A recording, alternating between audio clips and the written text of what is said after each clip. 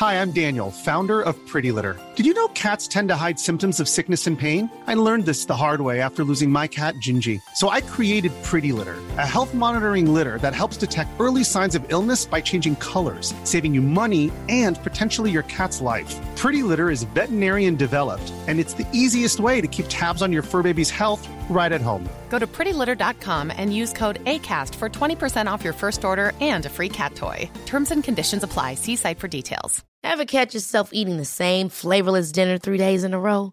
Dreaming of something better? Well, HelloFresh is your guilt-free dream come true, baby. It's me, Keke Palmer. Let's wake up those taste buds with hot, juicy pecan-crusted chicken or garlic butter shrimp scampi. Hello Fresh. Stop dreaming of all the delicious possibilities and dig in at HelloFresh.com. Let's get this dinner party started.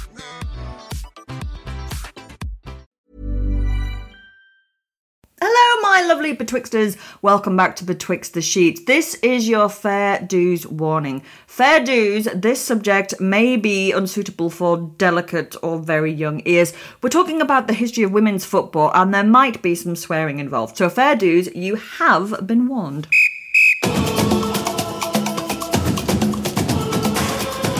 Football, or soccer, depending on where in the world you're listening to this. Well, you can say what you want about it, but it's just definitely quite unsuitable for us delicate females, wouldn't you agree? No? Well, the Football Association thought it was when they issued a ban on women's football in 1921, which stayed in place for 50 years. 50 years! It wasn't repealed until 1971. It wasn't that women didn't want to play football, they couldn't play professional football. Here in England, we are celebrating the success of our women's football team, the Lionesses, at the Euros, the first time an England team has ever won at the European Football Championships. It's all over! England, European champions for the very first time! So on the back of that, we are looking into the history of the so-called beautiful game. We'll be going back to the factory girls of World War I, meeting some of the early stars and, well, finding out how it all became so political.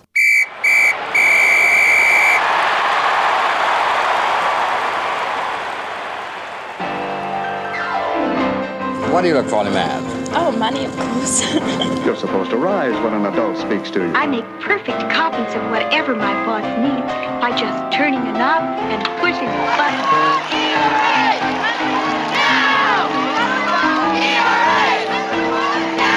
Yes, social courtesy does make a difference. Goodness, what beautiful time. Goodness has nothing to do with it, dearie.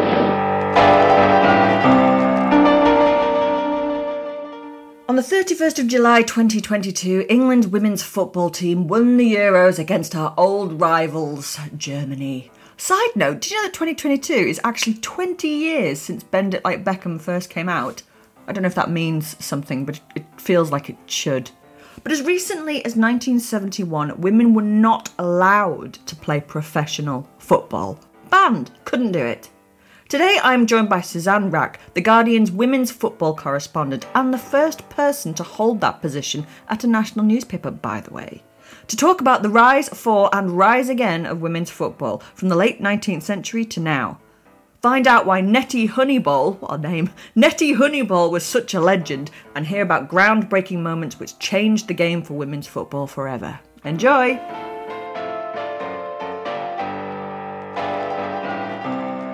So hello, and thank you so much to Susie Rack for joining me betwixt the sheets. Thanks for having me. Should be fun. I feel like I should start by going, ole, ole, ole, ole. That is an intro. I want that every time I do any podcast now, I think. That would be like your Darth Vader theme music. I've got my son's drum kit behind me, and every time I do Football Weekly of The Guardian, like, the guys on it are going, oh, come on, play us out. And I was like, I don't play.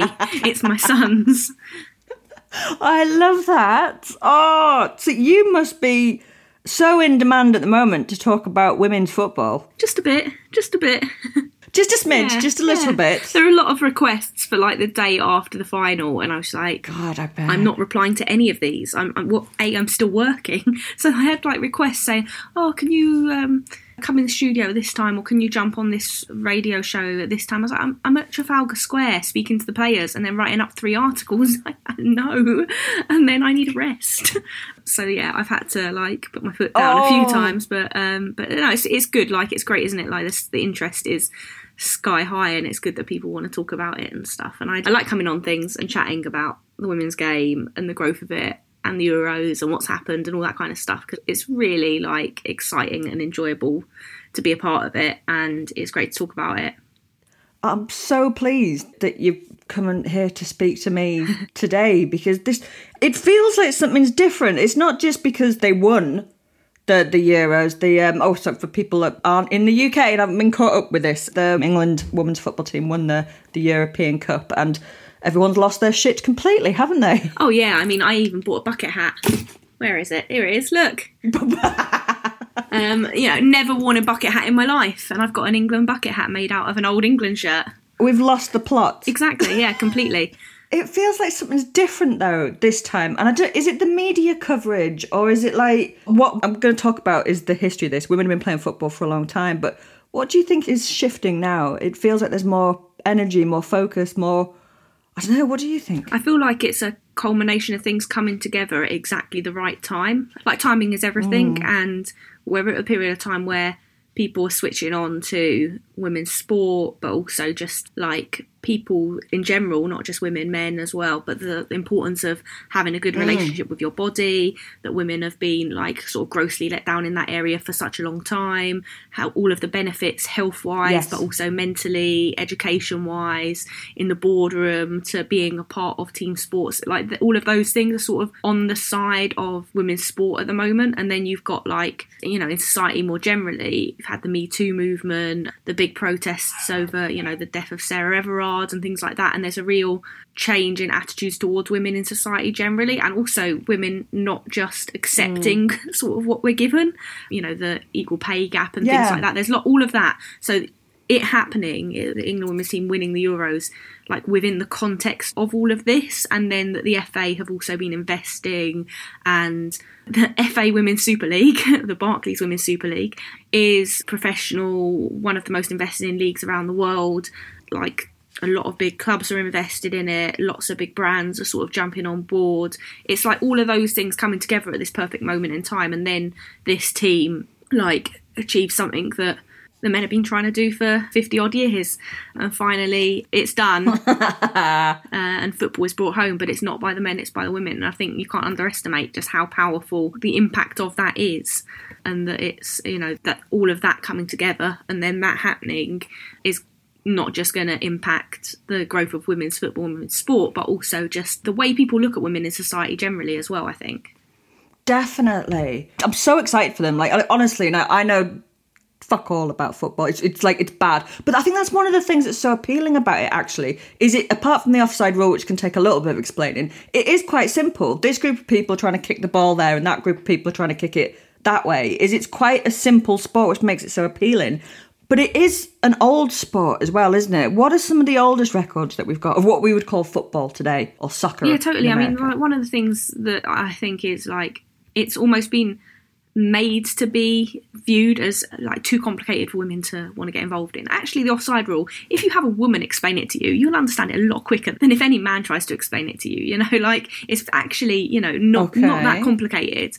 Just a few props and you're good to go. And it's actually quite a logical thing. Like, even things like that, like, we're made to feel like we don't belong in that space, and that's one of the ways they do it, is like make something feel too complicated for us, for our little brains to comprehend. But yeah, I mean, it's such a rich history. A little lady brain. Exactly, yeah. It's such a rich history to women's football. So when I was writing my book, which is sort of like a general political, social history of women's football, I didn't realise how far I would go back for it. I knew that there was this woman called Nettie Honeyball, which was a pseudonym, in the late 1800s, early 1900s, and I knew that there were teams in the 1920s as well. It's the best name in the world. I know, right? It's brilliant.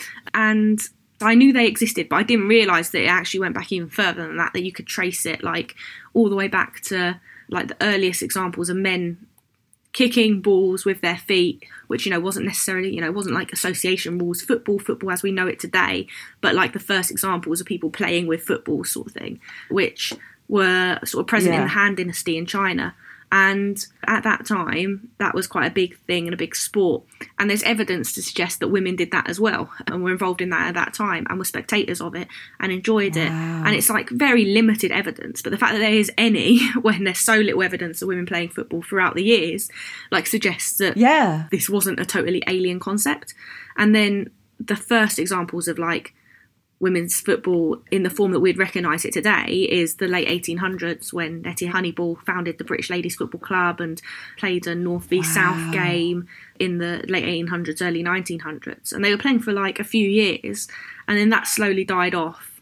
And it was very much a political thing for them to be doing.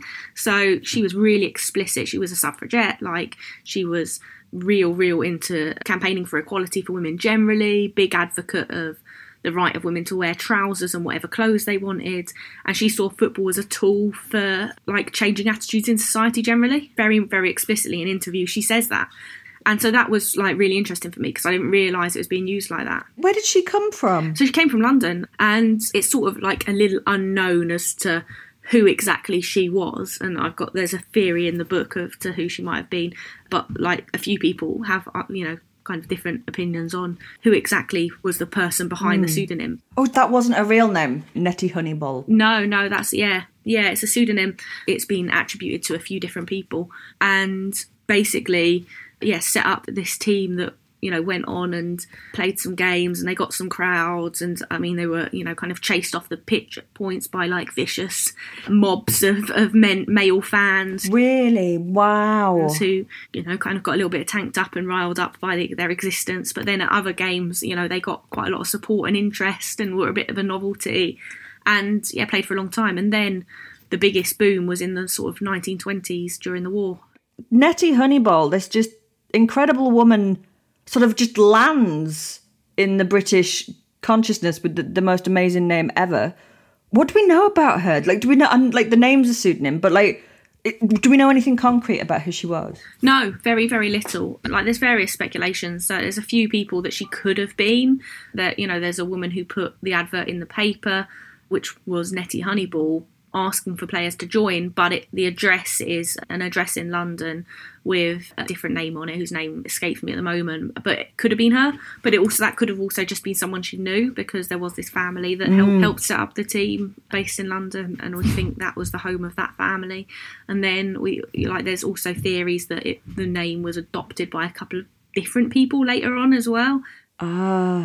Like an I Am Spartacus moment. Yeah, sort of that. When there was a bit of a split in the team and, second team was set up and they sort of both had a Nettie Honeyball type character. But the original, like, all these fantastic interviews in the press where they're really, really political, really like, football is the biggest sport in the country. It's a tool for us to raise issues of suffrage. She's a suffragette. Exactly, yeah. We can campaign for equality and equity through football. Wow. And, for the right for women to wear the clothes they want and that kind of stuff through football, which, like, I wasn't expecting to stumble across that history. I was just sort of expecting to stumble across some women that wanted to play football. I wasn't expecting already at that stage for people to be thinking about it in those terms.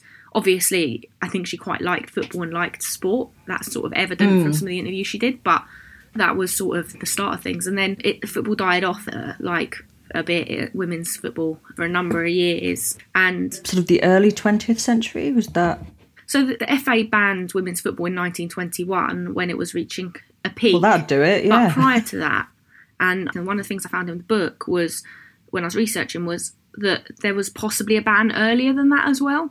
So it was just hinted at in a couple of articles and things, and really need to get into the Football Museum's archives, which was very difficult during lockdown, to like properly scour the FA Council minutes from like the late 1800s, early 1900s. But there's evidence to suggest that there may have been a ban much, much sooner, and that's possibly why it sort of died down at that time. But then I think that ban just gets forgotten about, and women's football really explodes during the war because you've got all these men going out to fight, women filling into the factories. And then factory teams growing. So what happened was you had football sort of being encouraged at that point because it, you know, in the same way that men's teams were formed out of factories, so were women's, because it was good for morale and it was good to like have a healthy workforce.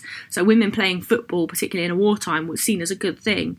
So you had all these factory teams spring up, and then there were actually tens of thousands of people, because there was no men's football being played because the war was raging, going to watch women's football. And it was really, really growing, and it was outside the FA's control, the real sort of developing beast. It peaked in I think it was 1920. There were 53,000 at Goodison Park, Everton's ground. Wow! To watch Ditka Ladies, which was the biggest team at the time, play their like local rival St Helens. It's reported that there was like another sort of 16,000 outside trying to get in without tickets, and that was sort of a bit of a turning point because it was almost a year later exactly that the FA banned women's football. And the way it did it was it banned them from playing on FA-affiliated football grounds. So clubs couldn't host their games and they couldn't use FA-approved referees. So it wasn't like an outright, they couldn't stop women just from playing football, but they forced it into like parks and rugby league pitches that were very small and athletics tracks and killed those huge crowds they were getting. And the reason is twofold. So on the one hand, you had this like sort of ideological shift in society towards older women, right? This is 1921. So like the war is over and the men are coming back and the women are being forced back into the homes, and there's a bit of a more generalised setback for women's rights at that time. So playing football is not like the done thing anymore and not seen as the right thing. So you've got the FA rolling out doctors saying it's unsuitable for women to be playing sport, you know, their wounds will fall out and that kind of ridiculous stuff. And constant hazard. Exactly, yeah. I walk down the street in constant fear. What's that in my shoe? Oh, it's fallen out again. Oh, thank God I wasn't playing football. There was that side of it where they were like on a little bit of a ideological offensive against it and against women playing sport, and it was time for them to go back into the home. And then on the other side, when they were playing and they were playing to these huge crowds of tens of thousands, they'd been raising money for charity. So while the war was going on and in the sort of short time period afterwards, they were raising money a lot of the time for like war wounded and military hospitals. But once the war was over, they were like, right, where should we donate our money next? And a lot of them were, you know, like say factory girls. They were from like little working class communities, towns and villages up in the north in a lot of cases. So the biggest next cause was the striking miners, donating to support the like financially struggling striking miners and their families. And that was a politicisation of the money that scared the establishment and the Football Association. There was this money outside their control. It was now being used politically for causes that they didn't support, they didn't have control over. It was growing uncontrollably, and they were worried that it would continue along that route, but also impact the men's game, and that it was taking money away from the men's game and stuff. So those were like the two reasons combining to lead to this ban in 1921 that lasted for close to 50 years. That's wild, isn't it? That it wasn't repealed until the 70s. Yeah. Which is like I watched a Columbo episode on Sunday from the 70s. It's like, it's really recent. It is so recent. Is that it's embarrassing just to say it like until the 1970s, women couldn't play professional football. Yeah. The 70s. And there wasn't any, you know, there was unofficial attempts to form England teams and things like that would go and compete abroad and stuff, but they weren't supported by the FA. They were unofficial. Even the official teams that were set up after the ban was lifted have struggled to get recognition for the role they played in the very, very first official England teams. So it's only literally during the Euros that it was announced that the very first team that was formed in the late 60s, early 70s are going to get actual caps for their time as players. Whereas previously the FA had said, no, we're not doing it. It was a different time, you know, we can't do this for various reasons, and had refused to sort of recognise that achievement in that way. And it's only during the Euros that they've gone beyond words of just like, oh, these were the pioneers, to actually, we are going to formally recognise the amount of appearances you have in an England shirt in an official capacity. Never mind the teams that were playing before that unofficially. There's just a lot to sit with.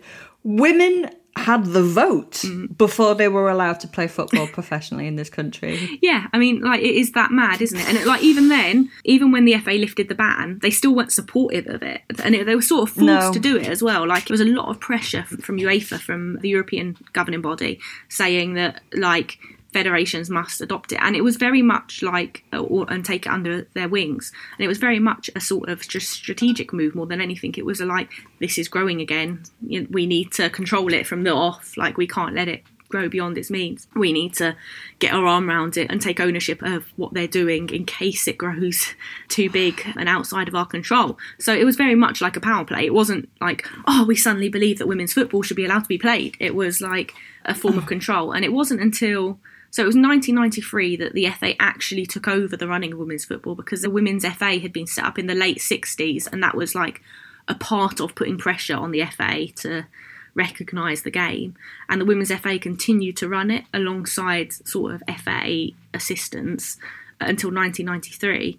And then the FA take over in 1993, but even then, they don't do a huge amount to invest in it. Minor sort of things. And it's not really until like literally within the last sort of 10 years that you actually get a real, I would say, like ideological switch within the FA that says we need to be doing something about women's football and righting this wrong. And I think back to 2017, there was a meeting, like a press conference at Wembley with the FA, and they were launching this strategy, their game plan for growth for women's football. And Martin Glenn was the chief executive at the time. He got up and he apologised for the ban on women's football. And that was the first time a representative of the FA had apologised for the 50-year ban on women's football in 2017, after it was lifted in the 70s, and said that this was a wrong and we needed to right it, and that kind of stuff. And, you know, now we're trying to do something to right that wrong. And it's literally taken that long to reach a point where we're just at a point where they are going, we owe the women's game something. And since then, you've seen this huge investment, and the game plan for growth had all these ambitious targets, which they've met in 3 years, which was like to double participation, double attendances, get to win a major tournament by the Euros we've just had, or the World Cup next year. They were targets they set in 2017, and they've pretty much hit every single one. And they relaunched a game plan for growth. They basically have, you know, upped all those targets and improved the ambitions, and, like, you know, talking about the pathway for England players and all that kind of stuff. But it's really, really new, really modern. Really recent. Yeah, really, really, really modern, that you've got a really engaged FA in the growth of women's football. We've reached half-time. Go back to the locker room, get yourself some oranges, stretch, get back in the game. Sorry, I couldn't resist any of that. But join me and Suzanne Rack for the second half after this short break.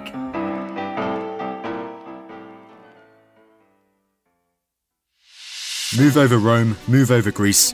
This month on The Ancients, we're heading to the Americas. North, Meso and South. Join us every Sunday this August as we explore this area of the world's extraordinary distant past with leading experts.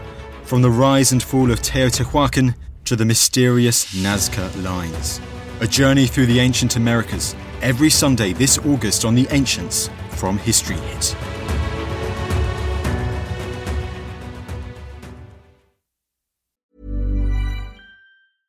Selling a little or a lot?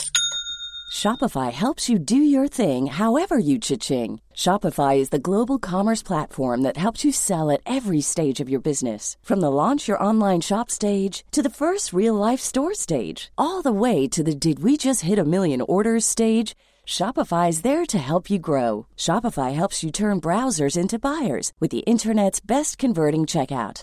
36% better on average compared to other leading commerce platforms. Because businesses that grow, grow with Shopify. Get a $1 per month trial period at shopify.com/work. Shopify.com/work. Ever catch yourself eating the same flavorless dinner 3 days in a row?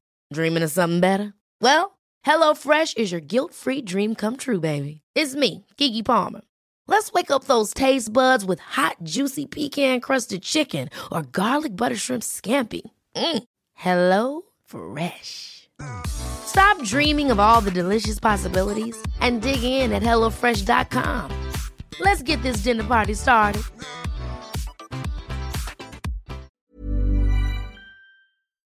I'm thrilled to say that today's episode of Betwixt the Sheets is brought to you by BetterHelp. We all carry around different stresses with us, and I'm no exception. It can be a whole range of things that weigh on us, big and small, such as, can I justify these elaborate impulse purchases? How do I tell my friend that, no, they really shouldn't have cut that fringe? And of course, the evergreen classic, why are we all here? Bottling these things up can really take its toll, which is why therapy is fantastic for getting them off your chest and working through them with an expert. Even if it's just to tell your mate that their hair doesn't look its best. If you're thinking of starting therapy, BetterHelp is built to be convenient to you, being entirely online and flexible to suit your schedule. Simply fill out a questionnaire to be matched with a therapist, and you can change at any time with no additional cost. Get it off your chest with BetterHelp. Visit betterhelp.com/betwixt to get 10% off your first month. That's BetterHelp, HELP.com/betwixt.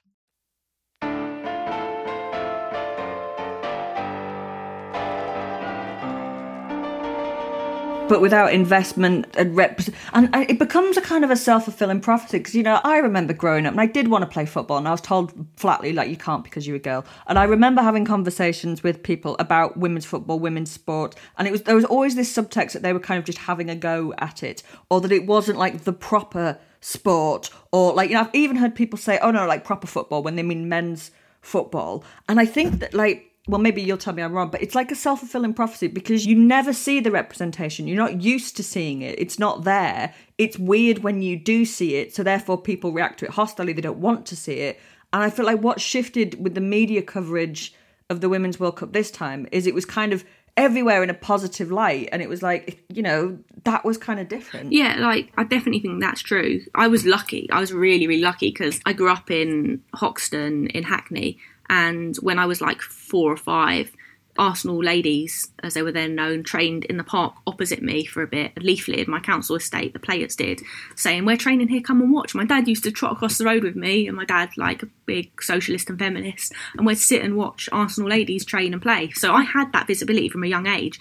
When we went to watch the like Arsenal double winning parade for the men's team in '98, the women's team were on the bus behind the men with their trophies as well. Like, there was a presence there, not as big a presence because, you know, I couldn't watch the games very easily or anything like that, but I knew that it existed and that there were players, and I had no idea whether they were professional or not. Like, I was a little kid beyond my like knowledge, but they were there. Exactly. And like, I suppose it's the same for me in that, like, I loved football as a child. Like, obviously I still do. I was obsessed, and I was the only girl to play in my primary school with the boys, and I loved it. And there was a point at which I remember just feeling like, I'm supposed to grow out of this now. I don't want to, but I'm supposed to. And it's like that point at which, you know, back then there were only boys fit shirts. You know, they didn't have women's fits or girls' it's like fits. all those little subtle messages. And then suddenly, like when I hit sort of puberty, they don't fit the same way, and oh, my hips are slightly too big and I've got breasts now, and these shirts, like, I'm supposed to grow out of this and I'm supposed to grow up,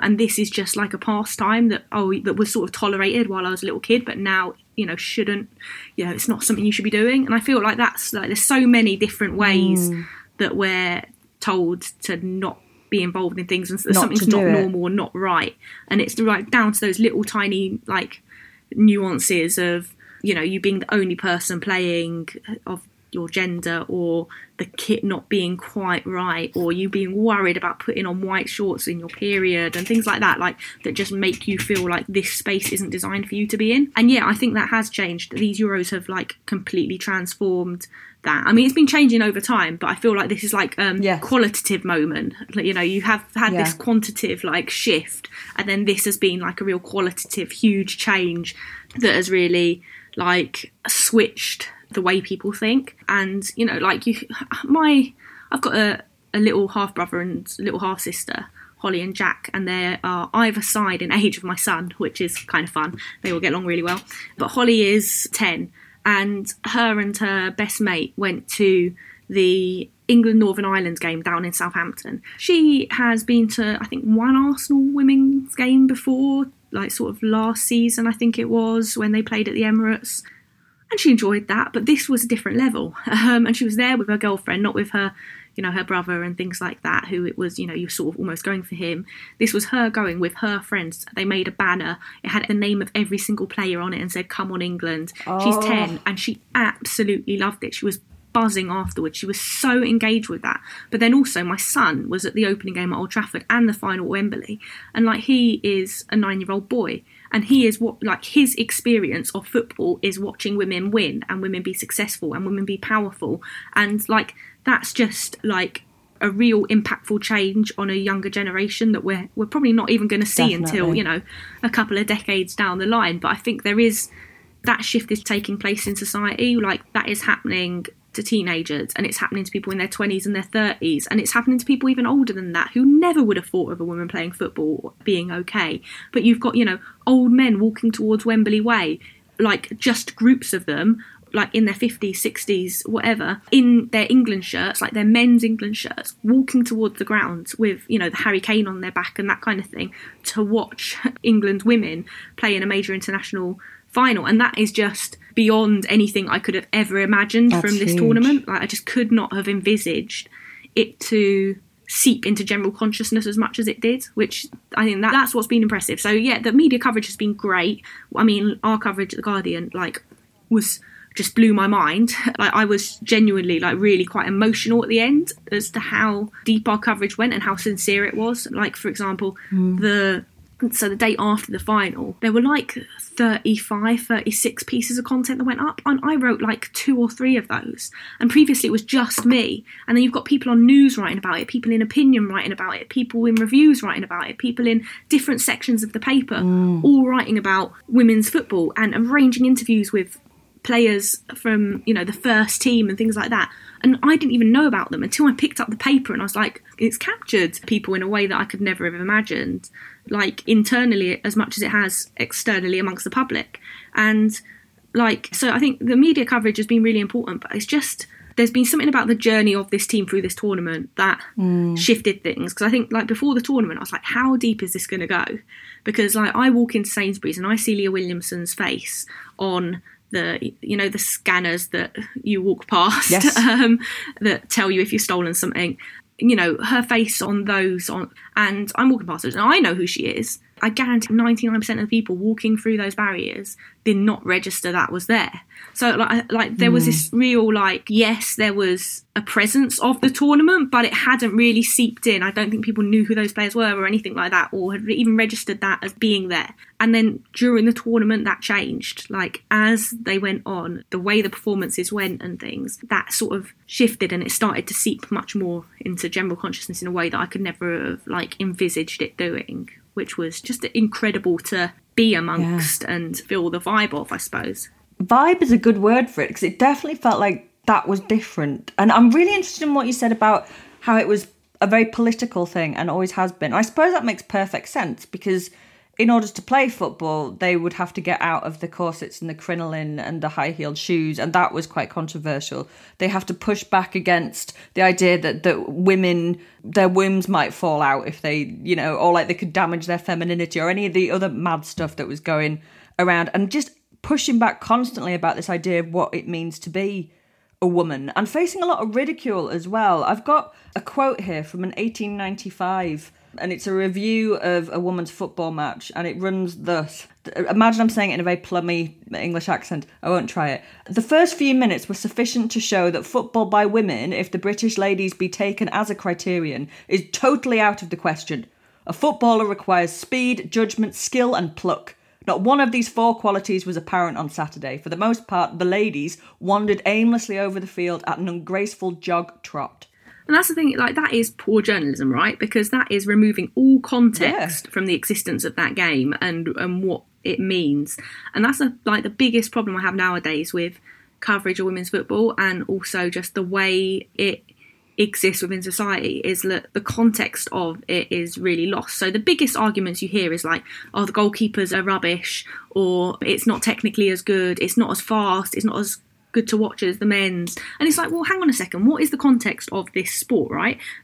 You've got, say, I was going to say a Lionel Messi or a Cristiano Ronaldo, but just pick any, even bottom tier Premier League player or Championship player even, they have been groomed for elite football from like the age of 7 or 8. Yeah. They have been in academies that have like glistening facilities. They've been plucked out of the parks at like sometimes even as young as like 4 or 5, and then moulded in these academies, given the most incredible educational like advantages that probably way beyond their means otherwise, like had elite level coaching from that kind of age, have like the best equipment, the best clothing and football boots and things like that, and then have been like pushed to succeed and be the best like throughout from that age all the way through to potentially making it as a professional player.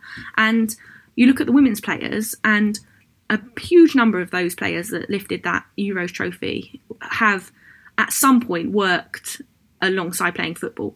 Like there's some the newer generation, a small handful of players in that team, the younger ones, that won't have to do that won't have to work alongside playing football. But they've not had that elite level academy environment from a young age. They've had some basic academy environment from quite a young age. But that's the newest of the new players. You know, Lucy Bronze working in Domino's Pizza. You know, Jill Scott working a million different jobs to make ends meet while playing, like scraping together, like reliant on their partners, all that kind of stuff. There was that ridiculous tweet a couple of years ago that got deleted, wasn't it? About, well done to our lionesses. Today they go home to be mothers, daughters, sisters, wives, but today there are, or whatever the shit it was. And everyone, you could just hear this inhale of breath of just everyone, so many women around the world just going, you fucking what? Exactly. It's just a complete and utter joke that just would not happen nowadays. That tweet just would not have gone out. And like that shows a shift in things too. Like it just would not happen. And like that is a big sign of change. And like that context is so lost. And you just think, well, you know, actually, women's football has the potential to be... no one's arguing it's the same game. No one's arguing it's technically as good or as fast or whatever as the men's game. Like, it's a different game.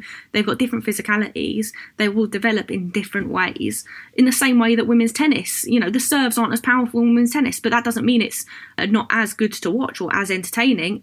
I wouldn't want to be on the receiving end of one of Serena Williams' backhands, to be completely honest. Completely. But, you know... There's no standing there going, oh, but she's a woman. But it's developed in a different way, right? Definitely. They are more agile. They have to move around the court a lot quicker to compensate for those things. And so the game develops in a different way that is just as entertaining and just as fun. And if anything, the women's game has the potential to also do that, because to make up for the physicality, women have to be technically better, like with the ball at their feet, and be able to get out of tight situations and that kind of stuff.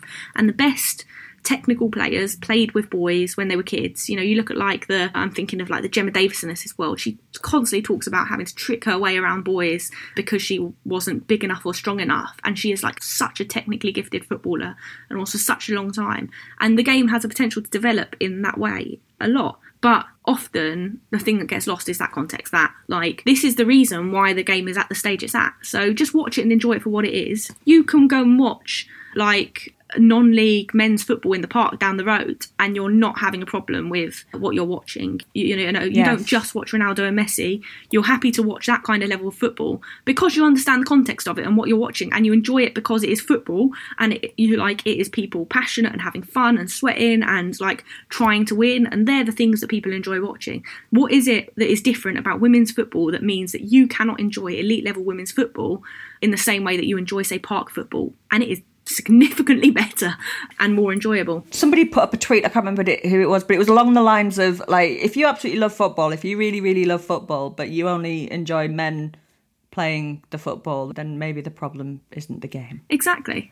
You know, that it's and it is a real blatant sexism. The fact that the women's teams are so underinvested, the fact that they don't make that even close to the same amount of money, they don't have the same facilities, they don't have anything, they're still winning tournaments. They've sort of done it despite that, haven't they? Not because of investment. Tell me a little bit about what kind of activism women's football has been involved in, because I think that it's still very political, especially around things like sexuality and equal rights and things like that. I think that's still very much at the fore of it today. Yeah, there's like different levels of political activism with women's football, because like obviously just in and of itself playing football is a like a rebellion against social norms and stuff. Like, it can be completely unconscious. It can literally just be a person, like a woman who wants to play football, going and playing football because she wants to play football. But that in and of itself is an act of rebellion and a statement and pushing back against the patriarchy and what is expected of them. They may consider themselves completely non-political, which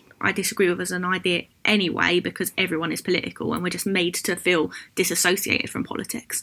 But, like, they could consider themselves completely non-political, but just the very act of playing sport as a woman is a political act. But then you've obviously got, you know, women's football, because it's been so hard for people to play and so difficult for women to play. Like, there's been so many battles that have had to be waged that have forced a level of activism beyond what many players, I think, would necessarily have ever thought of themselves as turning to. So, you know, obviously you've got the US women's national team is the brilliant example in their like massive fight for equal pay that they've won.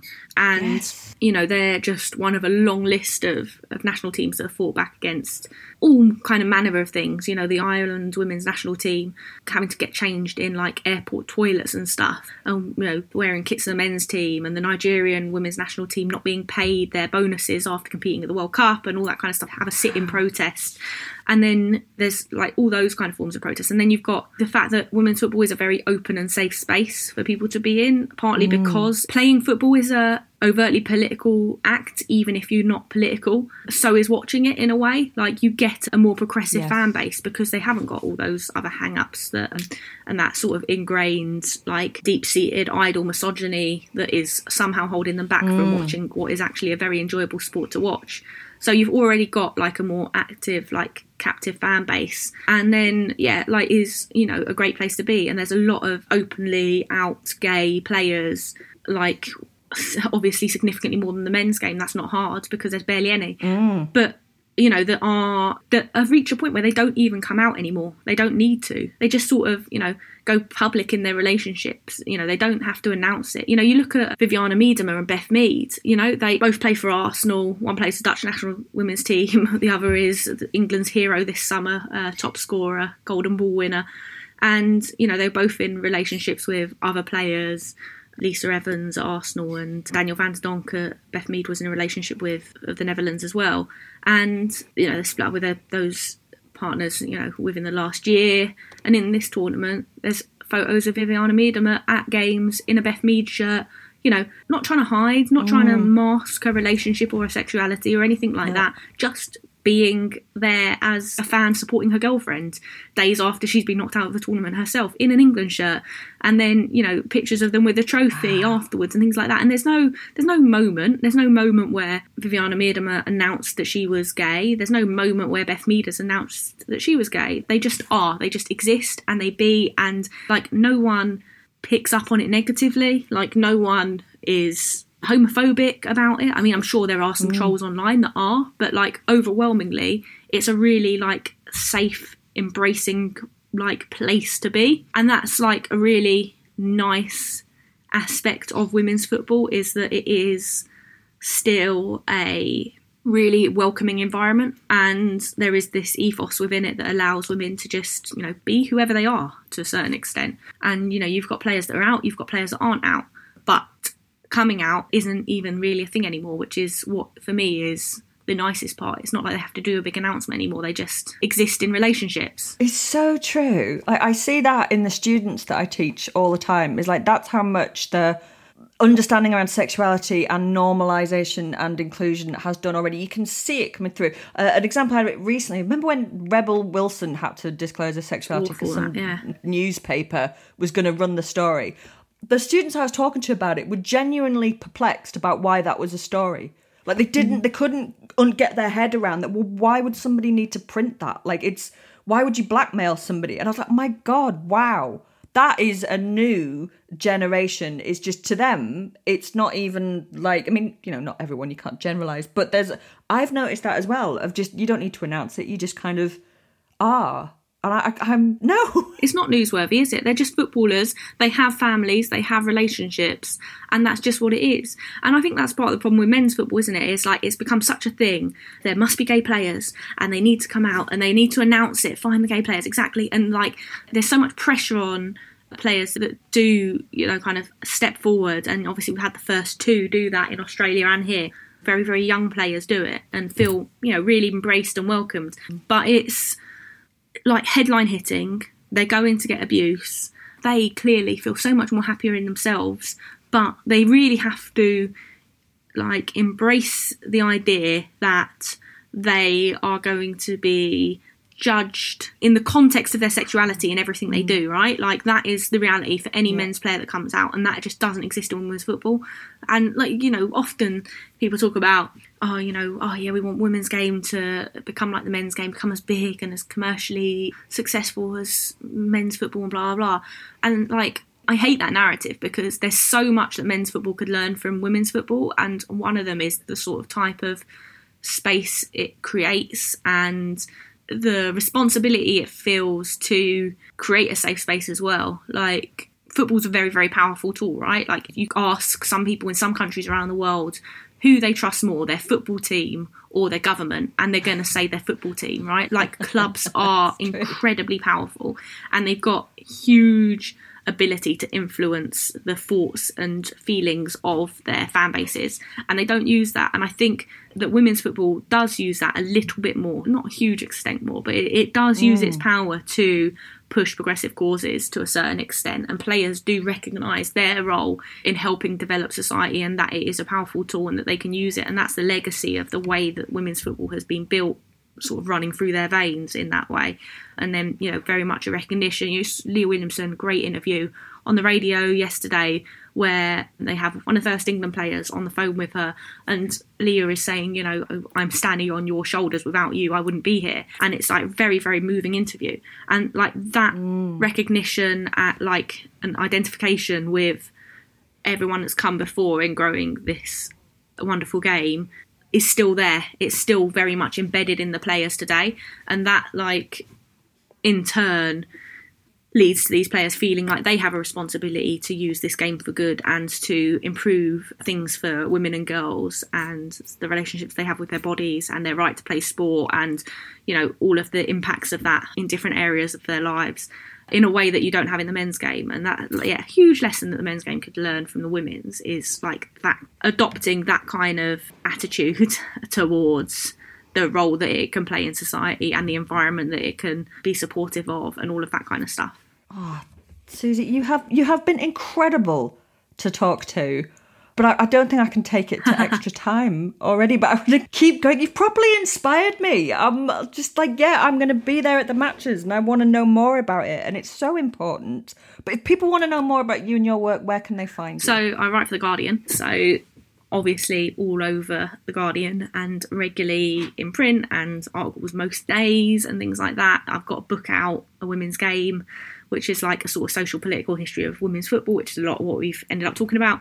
And I'm on Twitter, so at Susie Rack, and people can, I'm quite engaging. I like to dip into arguments and debates and stuff. So yeah, people can always come and find me there for a chat. But yeah. Thank you so much. You have been an absolute treat to talk to. No, thanks for having me. It's been a lot of fun. Thanks again for joining me on this episode of Betwixt the Sheets, and thank you so much to Suzanne for joining me and sharing your knowledge and research and passion for the beautiful game. If you like what you've heard, please don't forget to like, review and subscribe. Honestly, write us a review. It really helps the podcast. We've got loads of other great episodes out for you to listen to, including one on bras, one on Rasputin, one on sex robots, so please do check them all out. I'll see you next time. This podcast included music by Epidemic Sound.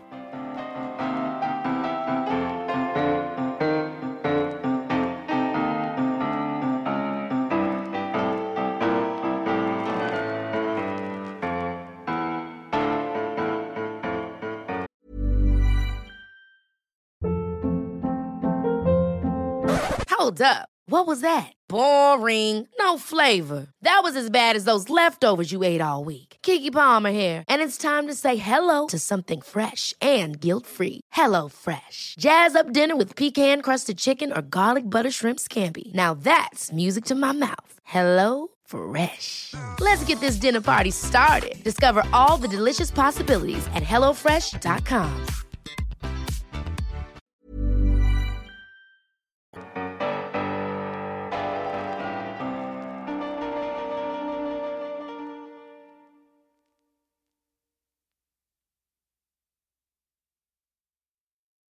Thank you for listening to this episode of Betwixt the Sheets. Please follow the show wherever you get your podcasts. It really helps us and you'll be doing us a big favour. Don't forget, you can also listen to all these podcasts ad-free and watch hundreds of documentaries when you subscribe at historyhit.com/subscribe.